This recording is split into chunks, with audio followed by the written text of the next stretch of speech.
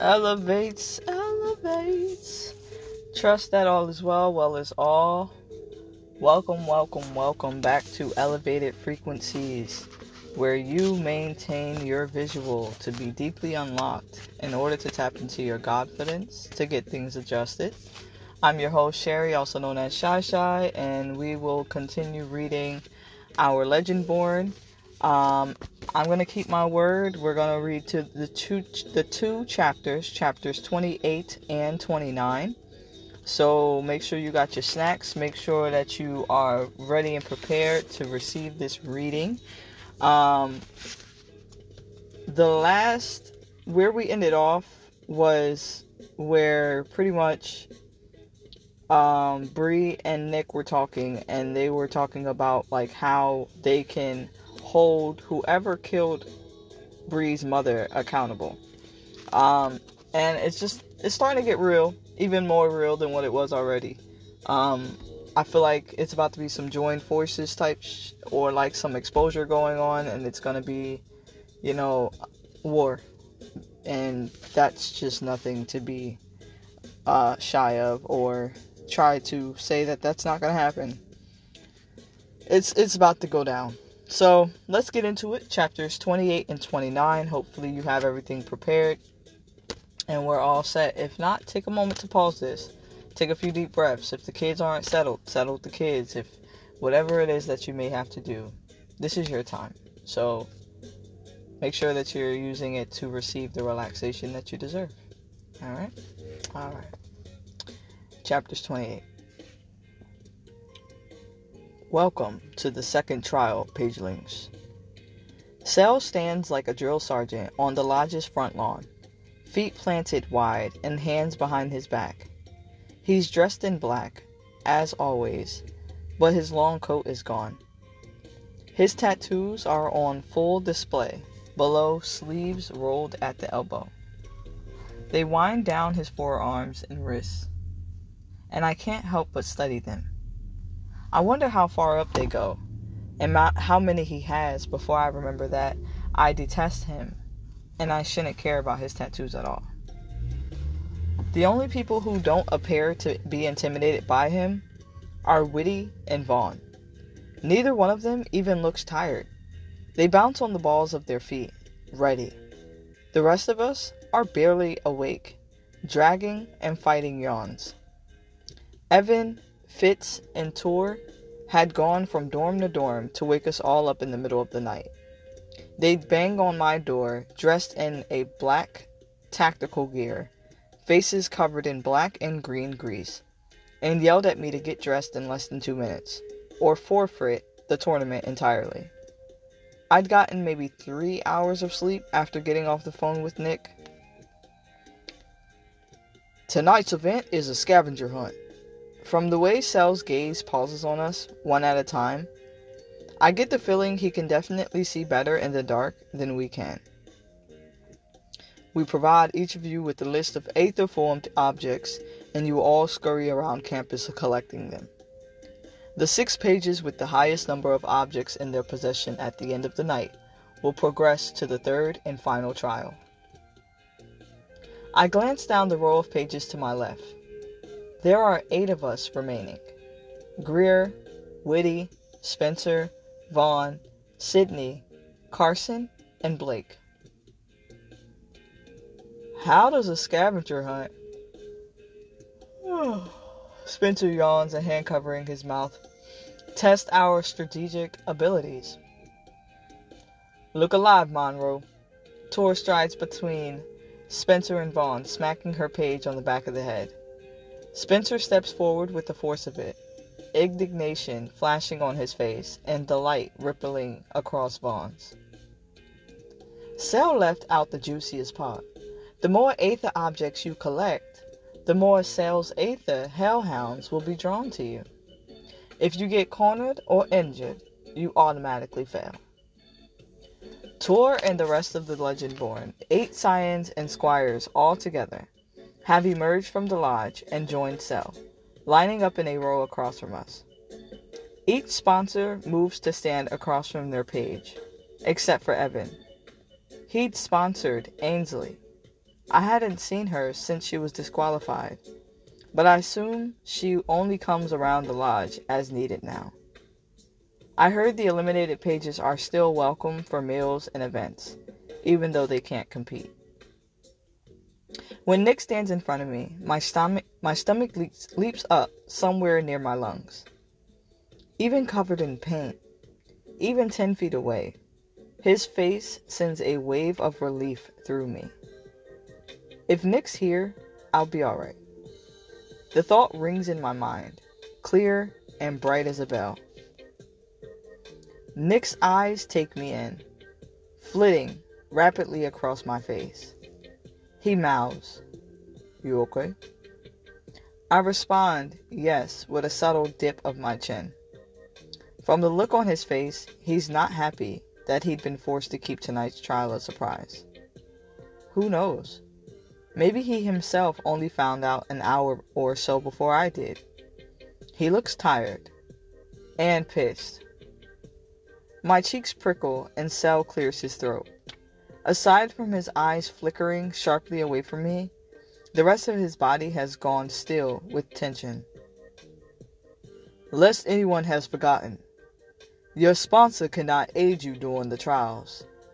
Violations of this rule will result in elimination. Tor produces a folder of papers and hands them to the Legendborn, to her left and right. She also passes out drawstring bags to each page. Tonight's hunt will pair each page with a scion or squire who is not their sponsor, for monitoring purposes only. They will record your progress, report your final score, and dispatch a hound if you found yourself in trouble. Tor pairs us off. Felicity is paired with Spencer, Russ pairs with Whitty, Victoria and Sarah split Carson and Blake, taking one each. William takes Greer, who seems pleased with this. I curse under my breath. If I couldn't have Felicity, Evan, or Russ by my side, I'd want William. Greer shoots me a look of genuine apology, and I send a weak smile back. I could be disappointed, but it's not their fault. That leaves Nick and Pete, the scion of Owain, and Fitz. A needle of fear spears my inside. I silently beg Tor not to torture me with Fitz. I don't know Pete at all, but I know he's new and kind. Pete, you'll go with Fawn. Tor taps her bottom lip, staring at me and Sydney. We're the only 2 pages left. If I can't be paired with Nick, that leaves me with Fitz. Fitz lands on this outcome a heartbeat after I do, and his lips pull back in an eager grin. He starts walking toward me when Sel intervenes.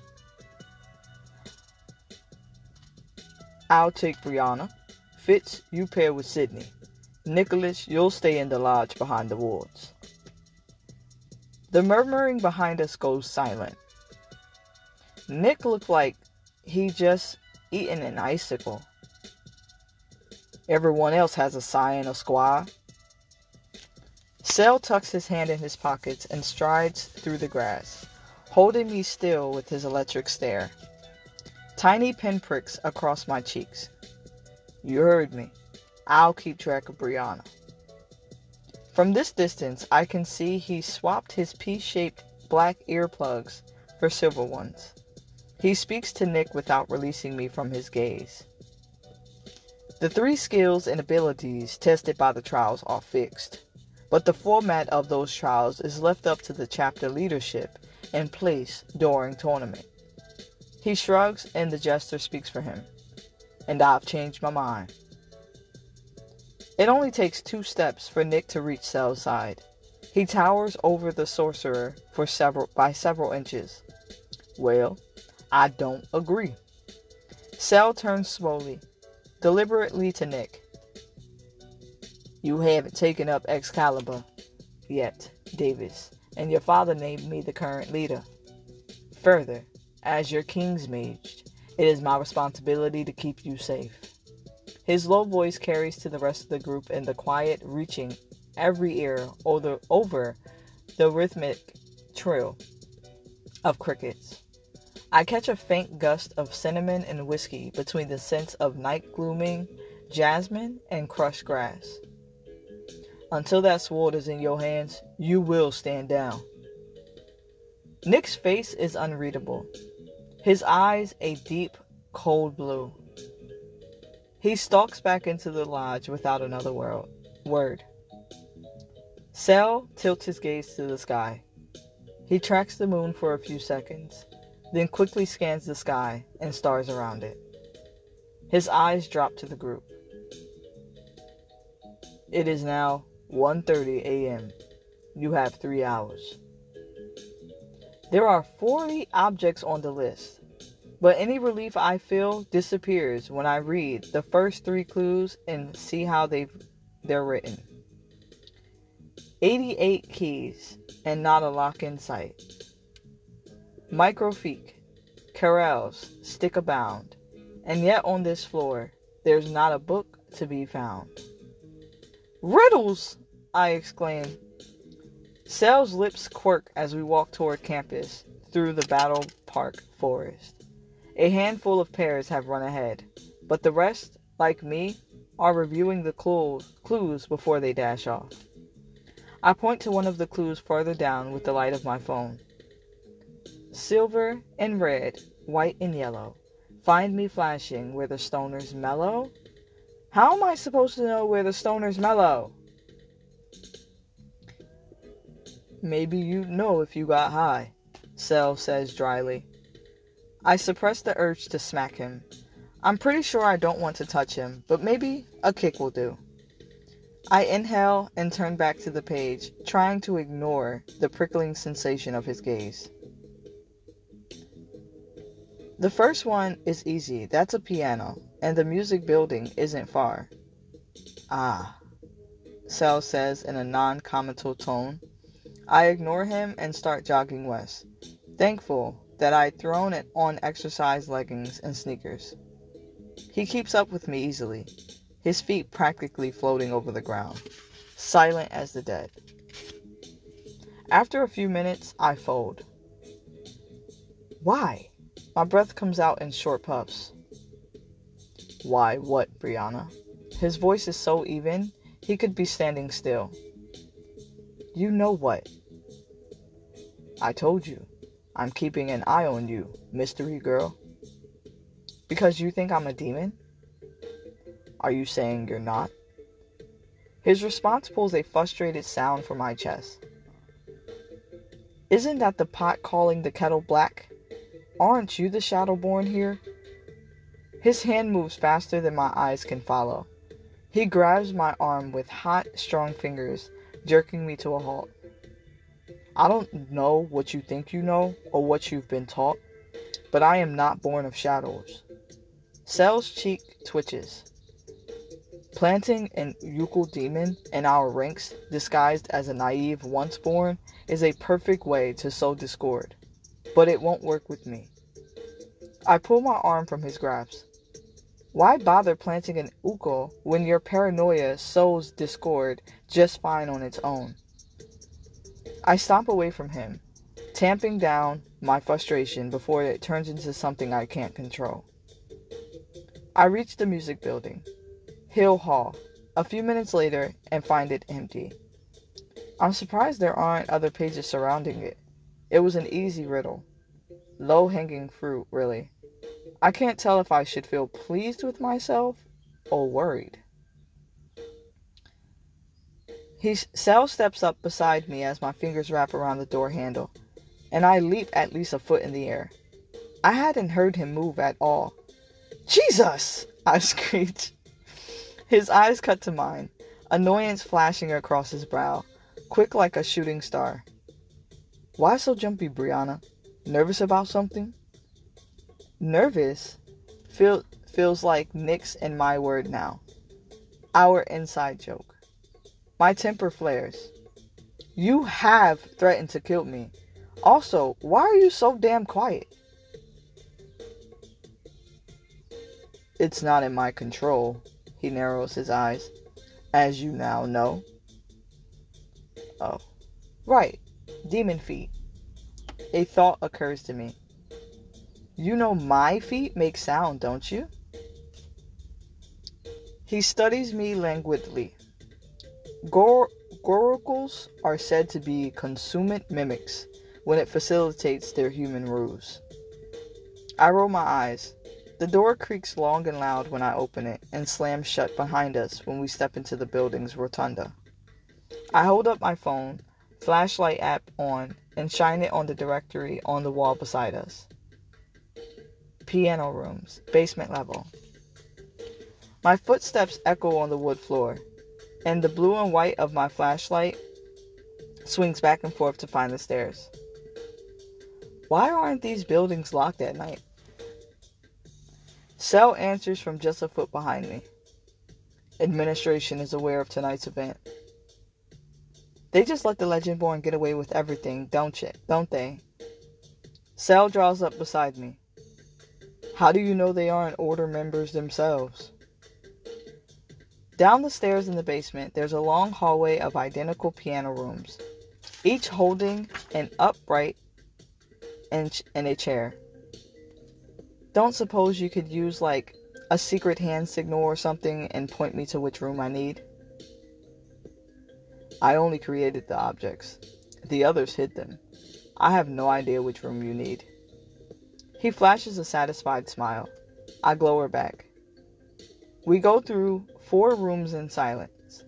I lift up the lids of the pianos, bend down to search under them and their matching benches. In each, the air is stale, and Cell stands much too close for comfort. Cell's presence, even in the expansive hallway, makes every space feel too small, too tight. In the very last room on the left, I see it. A plain stone mug shimmers seafoam blue in the darkness underneath the back leg of a piano. I don't bother hiding the joyous sound that escapes me when I rush to grab it. Cell leans on the door jamb, watching me. I examine the mug in my hand. Its light pulses in a slow rhythm. Why does it go in and out like that? Aether is an active element. I'm holding its place in shape. He turns and walks down the hallway. You've spent 20 minutes looking for one object. Better hurry if you don't want to end up in the bottom too. I stuff the mug in my bag and jog to catch up to him. Curious in spite of myself. You're holding all 40 objects together right now? Cell rakes his hand through his hair and sighs impatiently. I created them all at once, but I can sense them at a distance and reinforce them if this lasts more than a couple of hours. Wait, what? I stop in the hallway. You can cast Aether remotely? Yes. He pivots his head. Heel. Are you coming?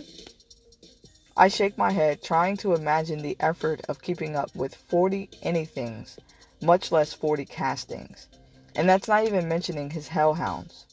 I don't know what it feels like to cast, but what he's done tonight sounds impressive. Impossible. Both. You're burning moonlight. He stares at me incredulously. Or do you want to interrogate me and forfeit instead? I catch up with him again, and we run through the building for the exit. I work through 5 more items on the list without much trouble, and without any sight of a hound. The only one that catches me off guard is the one about the books. To reach the floor with no books in sight, I'd have to find the extremely well-hidden door to the roof on the 8th floor of the library. I'm not particularly fond of heights, and it took me 20 minutes to find the jewelry box inside a vent pipe. And on the other hand, Cell, on the other hand, had kept himself occupied by walking on the 4-inch wide raised brick perimeter of the roof, perfectly balanced, while whistling. I keep waiting for him to jump, grab, or try to kill me again, but he seems content to watch me struggle with riddles and run from one end of the campus to the other. It's unnerving. I've never spent any amount of time with him that wasn't filled with threats, mesmers, or intimidation. Once we're back outside, I check my bag, the jewelry box, the mug from the piano, a flashlight from the fountain in front of the graduate school building, a very hard-to-spot tiny metal key that had been wedged between a pair of bricks on the journalism building, and a candle that had been tucked in the crook of a statue's arm. I look up to find Sel studying me again, as if he's waiting for me to turn demon by accident. "Where are the hounds?" I ask, and he shrugs. "I created them, but I gave them a little push to make them more independent. I felt one earlier near the campus Y, but it didn't catch your scent." "Oh, lovely," I drawl. "Were you going to warn me a bloodthirsty hellhound was nearby?" "Why would I do that?" I groan and look down at the list for another clue. "I was the first, and my rest is the oldest. Let there be no debate." I pull my cheek between my teeth. Sel, perched on one of the many low stone walls around campus, watches me with hooded eyes as I puzzle through the riddle. I'm certain he's been figuring out the riddle before I do, and enjoying not telling me the answers. I check my watch. I have an hour left. We're in the middle of the campus, and there's no use walking until I figure out where to go. I pace back and forth, and Sel's eyes, glittering in the darkness, follow my steps. I was the first, and my rest is the oldest. Let there be no debate. Just my luck, this is some sort of uber obscure medieval crap.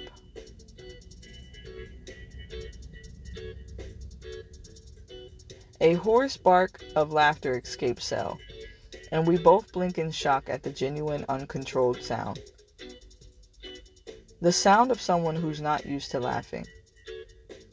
I don't think I've ever heard him express anything other than carefully aimed barbs, seething irritation, or dry sarcasm.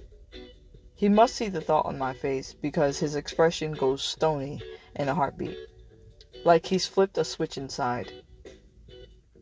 I walk to the edge of the wall down a few feet from Sel and look out over the campus. I start at my left, my eyes following the line of buildings in front of us. The low dining hall, the towering library breaking the skyline, and the bell tower striking 3:30. My eyes track back to the left of the bell tower. I was the first, and my rest is the oldest. Let there be no debate. While it's quite poetic, it's not a cantrip, Matthews. Sel saunters over, shadows clinging to his gliding shape. Repetition will not make its meaning clearer. Shut up! His left eye twitches in silent reproach. I have a feeling I know where the next object is, but I'm not quite ready to go there. It feels too soon, but what choice do I have? I sigh and gesture for him to follow. Come on. The first was a young Di-Fi boy buried in the late 1700s. That's what Patricia said.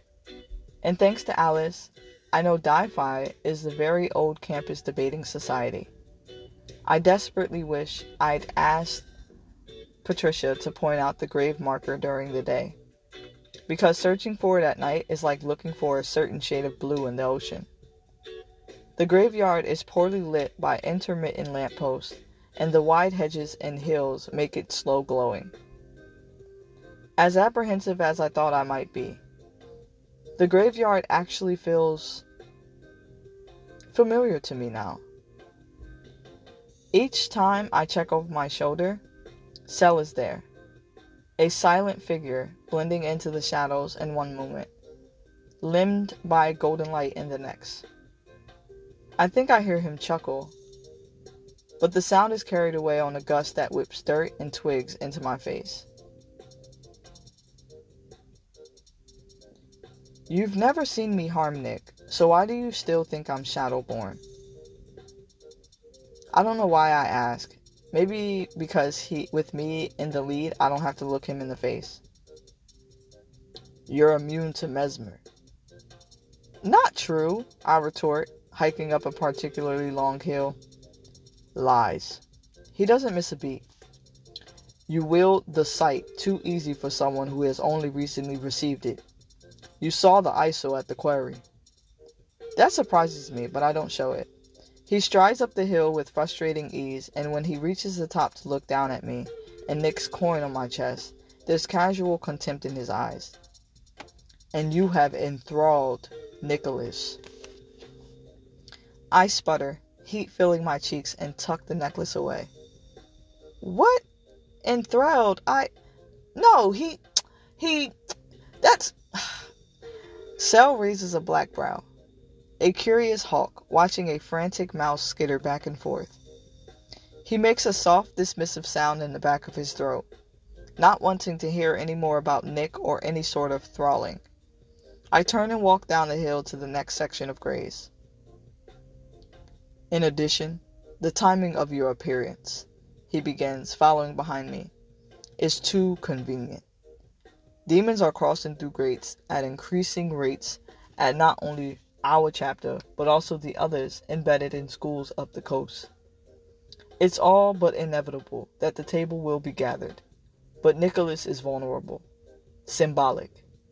If anything happens to him before Arthur calls, and he claims his rightful title, the order will go to chaos. I walk the aisles looking for the marker on the ground in the oldest section. I thought you hated Nick. Sel falls in step beside me. Nicholas's petty childhood concerns and daddy issues have never been a greater importance than the Order's mission. He should have been preparing himself for the call instead of whining about his duty. I stop walking at that. I don't think his mother getting mesmered so severely that she doesn't remember her own child is a petty childhood concern. She only wanted to protect him. She tried to kidnap him. He stares at me, his tone even and eyes opaque. And the line is law. I shake my head in disgust. Unbelievable. I step around and continue down the aisle. I'm grateful that Sel at least stops talking, leaving me to look for the marker in silence. A flap of heavy wings interrupts my crunchy steps as I walk over leaves and yellowed fescue, long dead from the heat of summer. I turn to point out the grave section to Sel, but he's gone. The aisle behind me is empty. Sel? Stillness and wind are the only replies. Doubt drops into my stomach. A low growl behind me breaks the silence. I don't turn back. I don't need to. I run. Child. So one of the hellhounds done found Bree in the cemetery right when she was about to get her another clue. So of course that was going to happen. And of course Sel ain't say nothing. But that's the end of chapter 28. We're going to go ahead and dive into chapter 29. If you need to take a break, now is your time to do so. Go use the restroom. 29 ain't that long, so it won't be much longer. But let's just get into this. 29. I'm at a full-on sprint in seconds. Sel's hellhound is fast. I can hear its heavy breaths behind me, closer and louder with every step. Hear its claws scraping over stone markers. I reach the section with the headstones and I zig and zag around them, hoping that I'm nimber than it is. I've never run this fast in my life, and it doesn't feel fast enough. Reveal yourself, Brianna! Sel's voice, taunting and amused, calls down from somewhere above me. I leap over a wall and a gravestone, then another headstone, racing toward the mausoleum section. I'm almost there. I can see the 3 low buildings facing inward and the courtyard in the middle. If I can get inside one of them, I push faster. Will my legs to stretch farther? Sel's voice keeps pace. He shouts down from a tree just over my shoulder. Give up the ruse!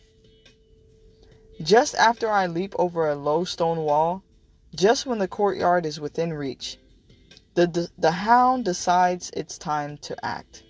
I hear a grunt as if it's launched its whole body into the air. I change course, trip over a low marker, and fly forward, skidding across the courtyard bricks on stomach and hands. The hound lands head first against the mausoleum. Its skull cracks against the marble wall. By the time I scramble breathlessly to my feet, the hound has recovered, so that's when I turn. I see it for the first time. Sel's hound looks the same as the first hound I'd laid eyes on, but his is far, far bigger and fully corporeal. It throws glowing silver aether off in waves. Details I'd missed before are clearer now, even in the dim light. A long snout with nostrils flared and tipped like a bat's. Sel's given it the Shadowborn's heart-blood eyes, dark and impossibly red. I can't look away. I can barely move for terror that when I do, it will strike. I edge 1 foot back, and my heel hits something hard, vertical, smooth. Another mausoleum. I know without looking that the door is out of reach. The only escape routes are between the corners of the buildings and the 4th, open side I've just come through. The side that the hound is now closing off with its massive body. It snarls and snaps its saliva-drenched jaws in delight or fury. I don't know. It lowers itself on it into a crouch, ears flicked forward. My heart accelerates into full gallop, blood pounding in my ears. Call it off, Sel! Sel drops down silently beside his contract, launching in a crouch and rising with a satisfied smile. Just as I thought. A coward and a liar both. Sel's hellhound pants at me, its mouth wide and open in a dog-like grin. Call it off! I press my back into the wall. Sel crosses his arms over his chest, pleasure painted all over his face. Once a true hellhound has the scent, it never gives up its prey. The only way to stop it is to kill it. As much as I despise those shadowborn beasts, I find I'm much the same way. So I decided to give you 2 final options. Reveal your true form, or kill me. You set me up! Adrenaline and rage surged through my eyes. You planned to corner me here. He groans as if correcting a dense student. Of course. I must admit, I was inspired by what you said earlier in William's infirmary. You were right. All of this cat and mouse is getting old. I risk a step forward, but the hound snaps. I fall backward into the bricks. Why are you doing this? Because I am tired, Brianna, of your shadowborn lies and the fun you must be having at our expense. Planting your brethren at our oath. Sending the serpent to take Nicholas under my nose. Taking part in our trials. With every slow step forward, his features turn more menacing, and his eyes wilder, until he looks more like his hellhound construct than himself. Looks more demon than human. We both know you don't care about our mission. I can see it in your face. That's not true, I scream. Sel's expression is pained and annoyed. More lies? Even now? He kneels in front of me, his upper lip curling into a sneer. I know you saw the easel before taking the oath. We both know the first oath never took.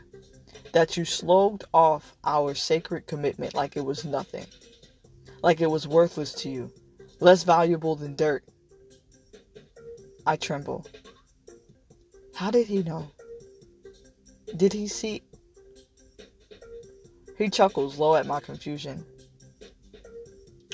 You think I don't recognize my own casting or sense its absence? He leans close to whisper in my ear. I can feel them, Brianna. The oaths I've cast. His eyes drift across my face and throat. And I don't feel any of me on you. Get away from me. I shove him hard with shaking hands and he laughs, rocking back on his heels. I scramble to my feet, but his hound is right there, its slobbering jaws at my shoulder. Sel rises. Sel needs to know who you are before he is called to the throne and you make a fool of him. William, Felicity, Russ, Sarah, they all seem to think you might actually belong with us, when we both know you don't belong anywhere. I feel myself shaking, and not just because of what Sel says about Nick or the others, but because of his last words. You don't belong anywhere. After everything that's happened to me, everything I've done to make it this far, to get this close to the truth of my mother's murder, those words snap something in me. My hands begin to flex at my sides, clenching and unclenching.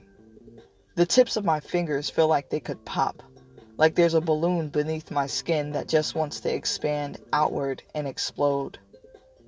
I look at Sel's hound and think of breathing fire in the monster's face and watching it burn, burn, burn. Laughing at its pain because it's so small next to mine. I see Sel. See his confidence in his ancient mission and his hunger to take me down. I may not know my own ancestors, but after seeing Mary and Louisa and Cecilia, all I want is to show him that he's not the only one with power in his veins. Nick was right, I say in a low voice I barely recognize. Merlins are monsters. You are a monster. His eyes widen and his lips press into a thin, angry line, but I don't find out what horrid thing he might spout next because he doesn't get a chance to respond at all. A crashing in the woods pulls our attention. A low howl, a high, piercing bark, then another that echoes against the closed-in courtyard. Sel scowls. What did you do? Call in reinforcements? I hiss. I didn't do anything, you asshole. Like him, my eyes are glued to the graveyard. We don't have to wait long. 3 nightmares appear out of the woods and jump onto the stone wall. 3 enormous foxes, green aether drifting up like steam off their scaly backs. These are true Shadowborn. No construct, no illusion. Sel's hound dissolves until it's nothing but silver dust. Sydney, your friend! Sel hisses. He slides backward into a fighting stance. Call them off, Yuko. If you kill me, you'll never get close to Nicholas. All your efforts will be for naught. They are not mine, I snap. The partial corp creatures leap down to the courtyard as one, covering the 10-foot distance easily. The foxes yip and snarl, chittering as they stalk towards us on long legs. their hairless, rat-like tails whipping behind them. I said call them off. I didn't do this. Brianna, please, Sal. His jaw clenches as he stares me down, fresh doubt at my plea, warring with the fury in his eyes. A flash of blue and white aether, and then Sal is murmuring while aether streams rapidly into his hands. It collects into spinning globes in his palms. Then the globes expand and elongate until they form two long staffs that harden into shimmering crystalline weapons, dense and heavy. Instead of retreating, the foxes snap their jaws eagerly at the sight. What are they doing? I breathe, but Sal's eyes are only for the demons. Suddenly, all three hell foxes release blood-curdling screams, the sound bouncing in the courtyard, and droning on and on until I cover my ears in pain. Then I see that it's not a scream at all. It's a call. I know the Shadowborn use aether to grow solid, but I'd never seen it happen before now. The aether from Sal's weapons unravels and flows into the air toward their open mouths like a stream spilling into a lake. He gasps, squeezing each staff in a fist, but it's no use. His weapons dissolve before our eyes until he's holding nothing but air between his fingers. The foxes flicker, but the silver-blue aether he called turns green when it reaches them. Sal is already calling another batch of aether, but the foxes scream once more and take it before he can form anything in his palms. He roars, cursing as they take his power from him, siphoning it as fast as he can call it. The sharp burn of his casting fills the air. The foxes take it all and use it to grow larger and stronger. Aether swells from within their bodies, bloating them outward until there is the sound of splitting skin. Dark green, foul-smelling ichor oozes out of the openings, turning my stomach. Sel begins calling a third batch of aether to make a weapon against them, but they'll be corporeal soon, invisible to any passing once-born. Stop! I shout. They're just using it to go corp. I didn't need to yell. He figured it out too and realized his effort would be futile. His face turns feral with frustration, and he growls at the creatures with canines bared.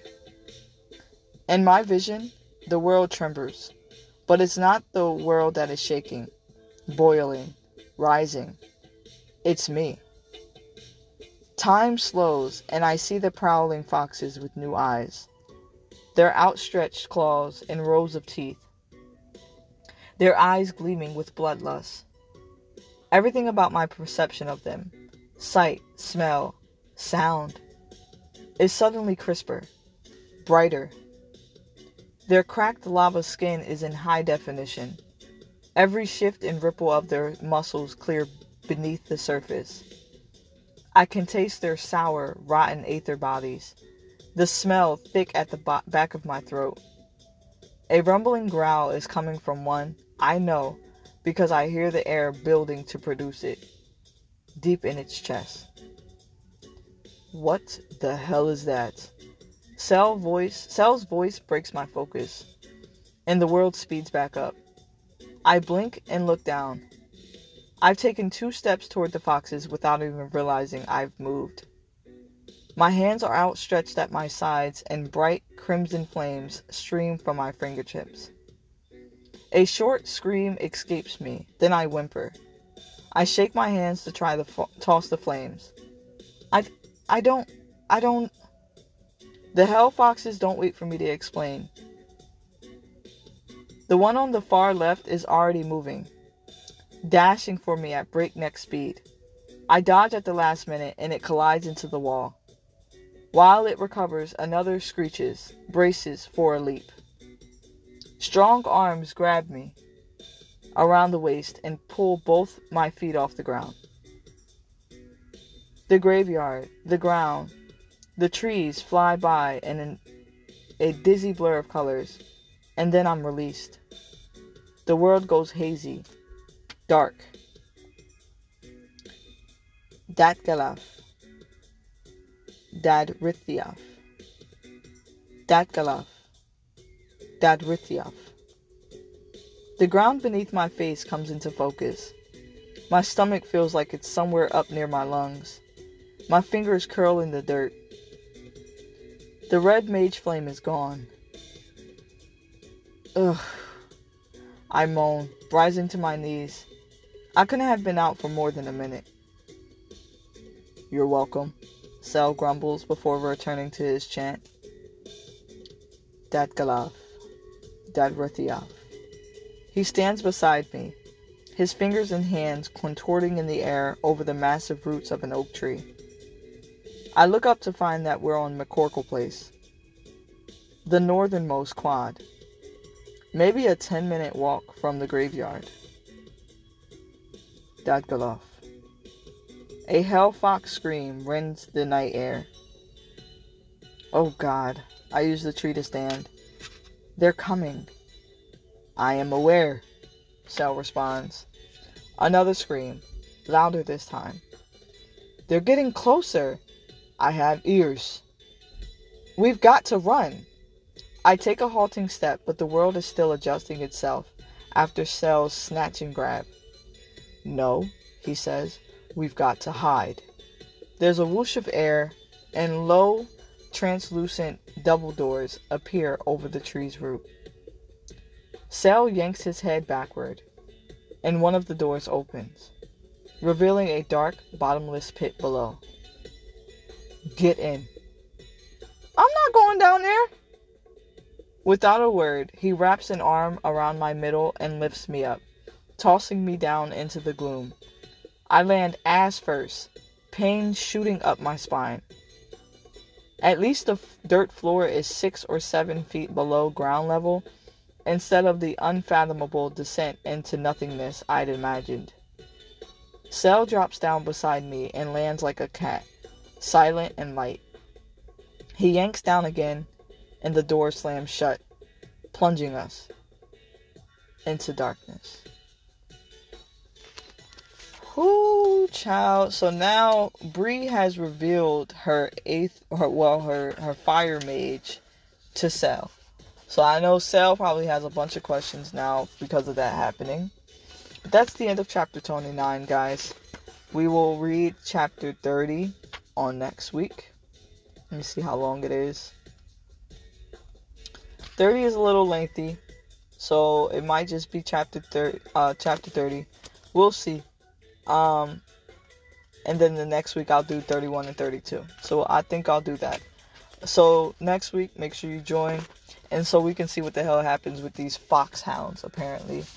And I don't know. What do you guys think? Do you feel like Bree low-key, like, if she's left alone without distractions, do you feel like she really will low-key tap into whatever the fuck it is that she got going on? Because I feel like that's what's happening. Like, when she just allows herself to be, and she's just kind of not focused on certain things, something kind of takes over, and her abilities take over, which is what just happened with the fox. I feel like it's when her emotions are heightened. So either she has to be really scared, really angry, really anxious, whatever the case may be. But I feel like it comes out more when she's at her peak of her emotions. But yeah, that was good. That was chapters 28 and 29. Again, we'll read chapters 30 next week. Hopefully you enjoyed just as much as I did. And, enjoy the rest of your week. Make it a great one. Stay true. Stay you. Namaste.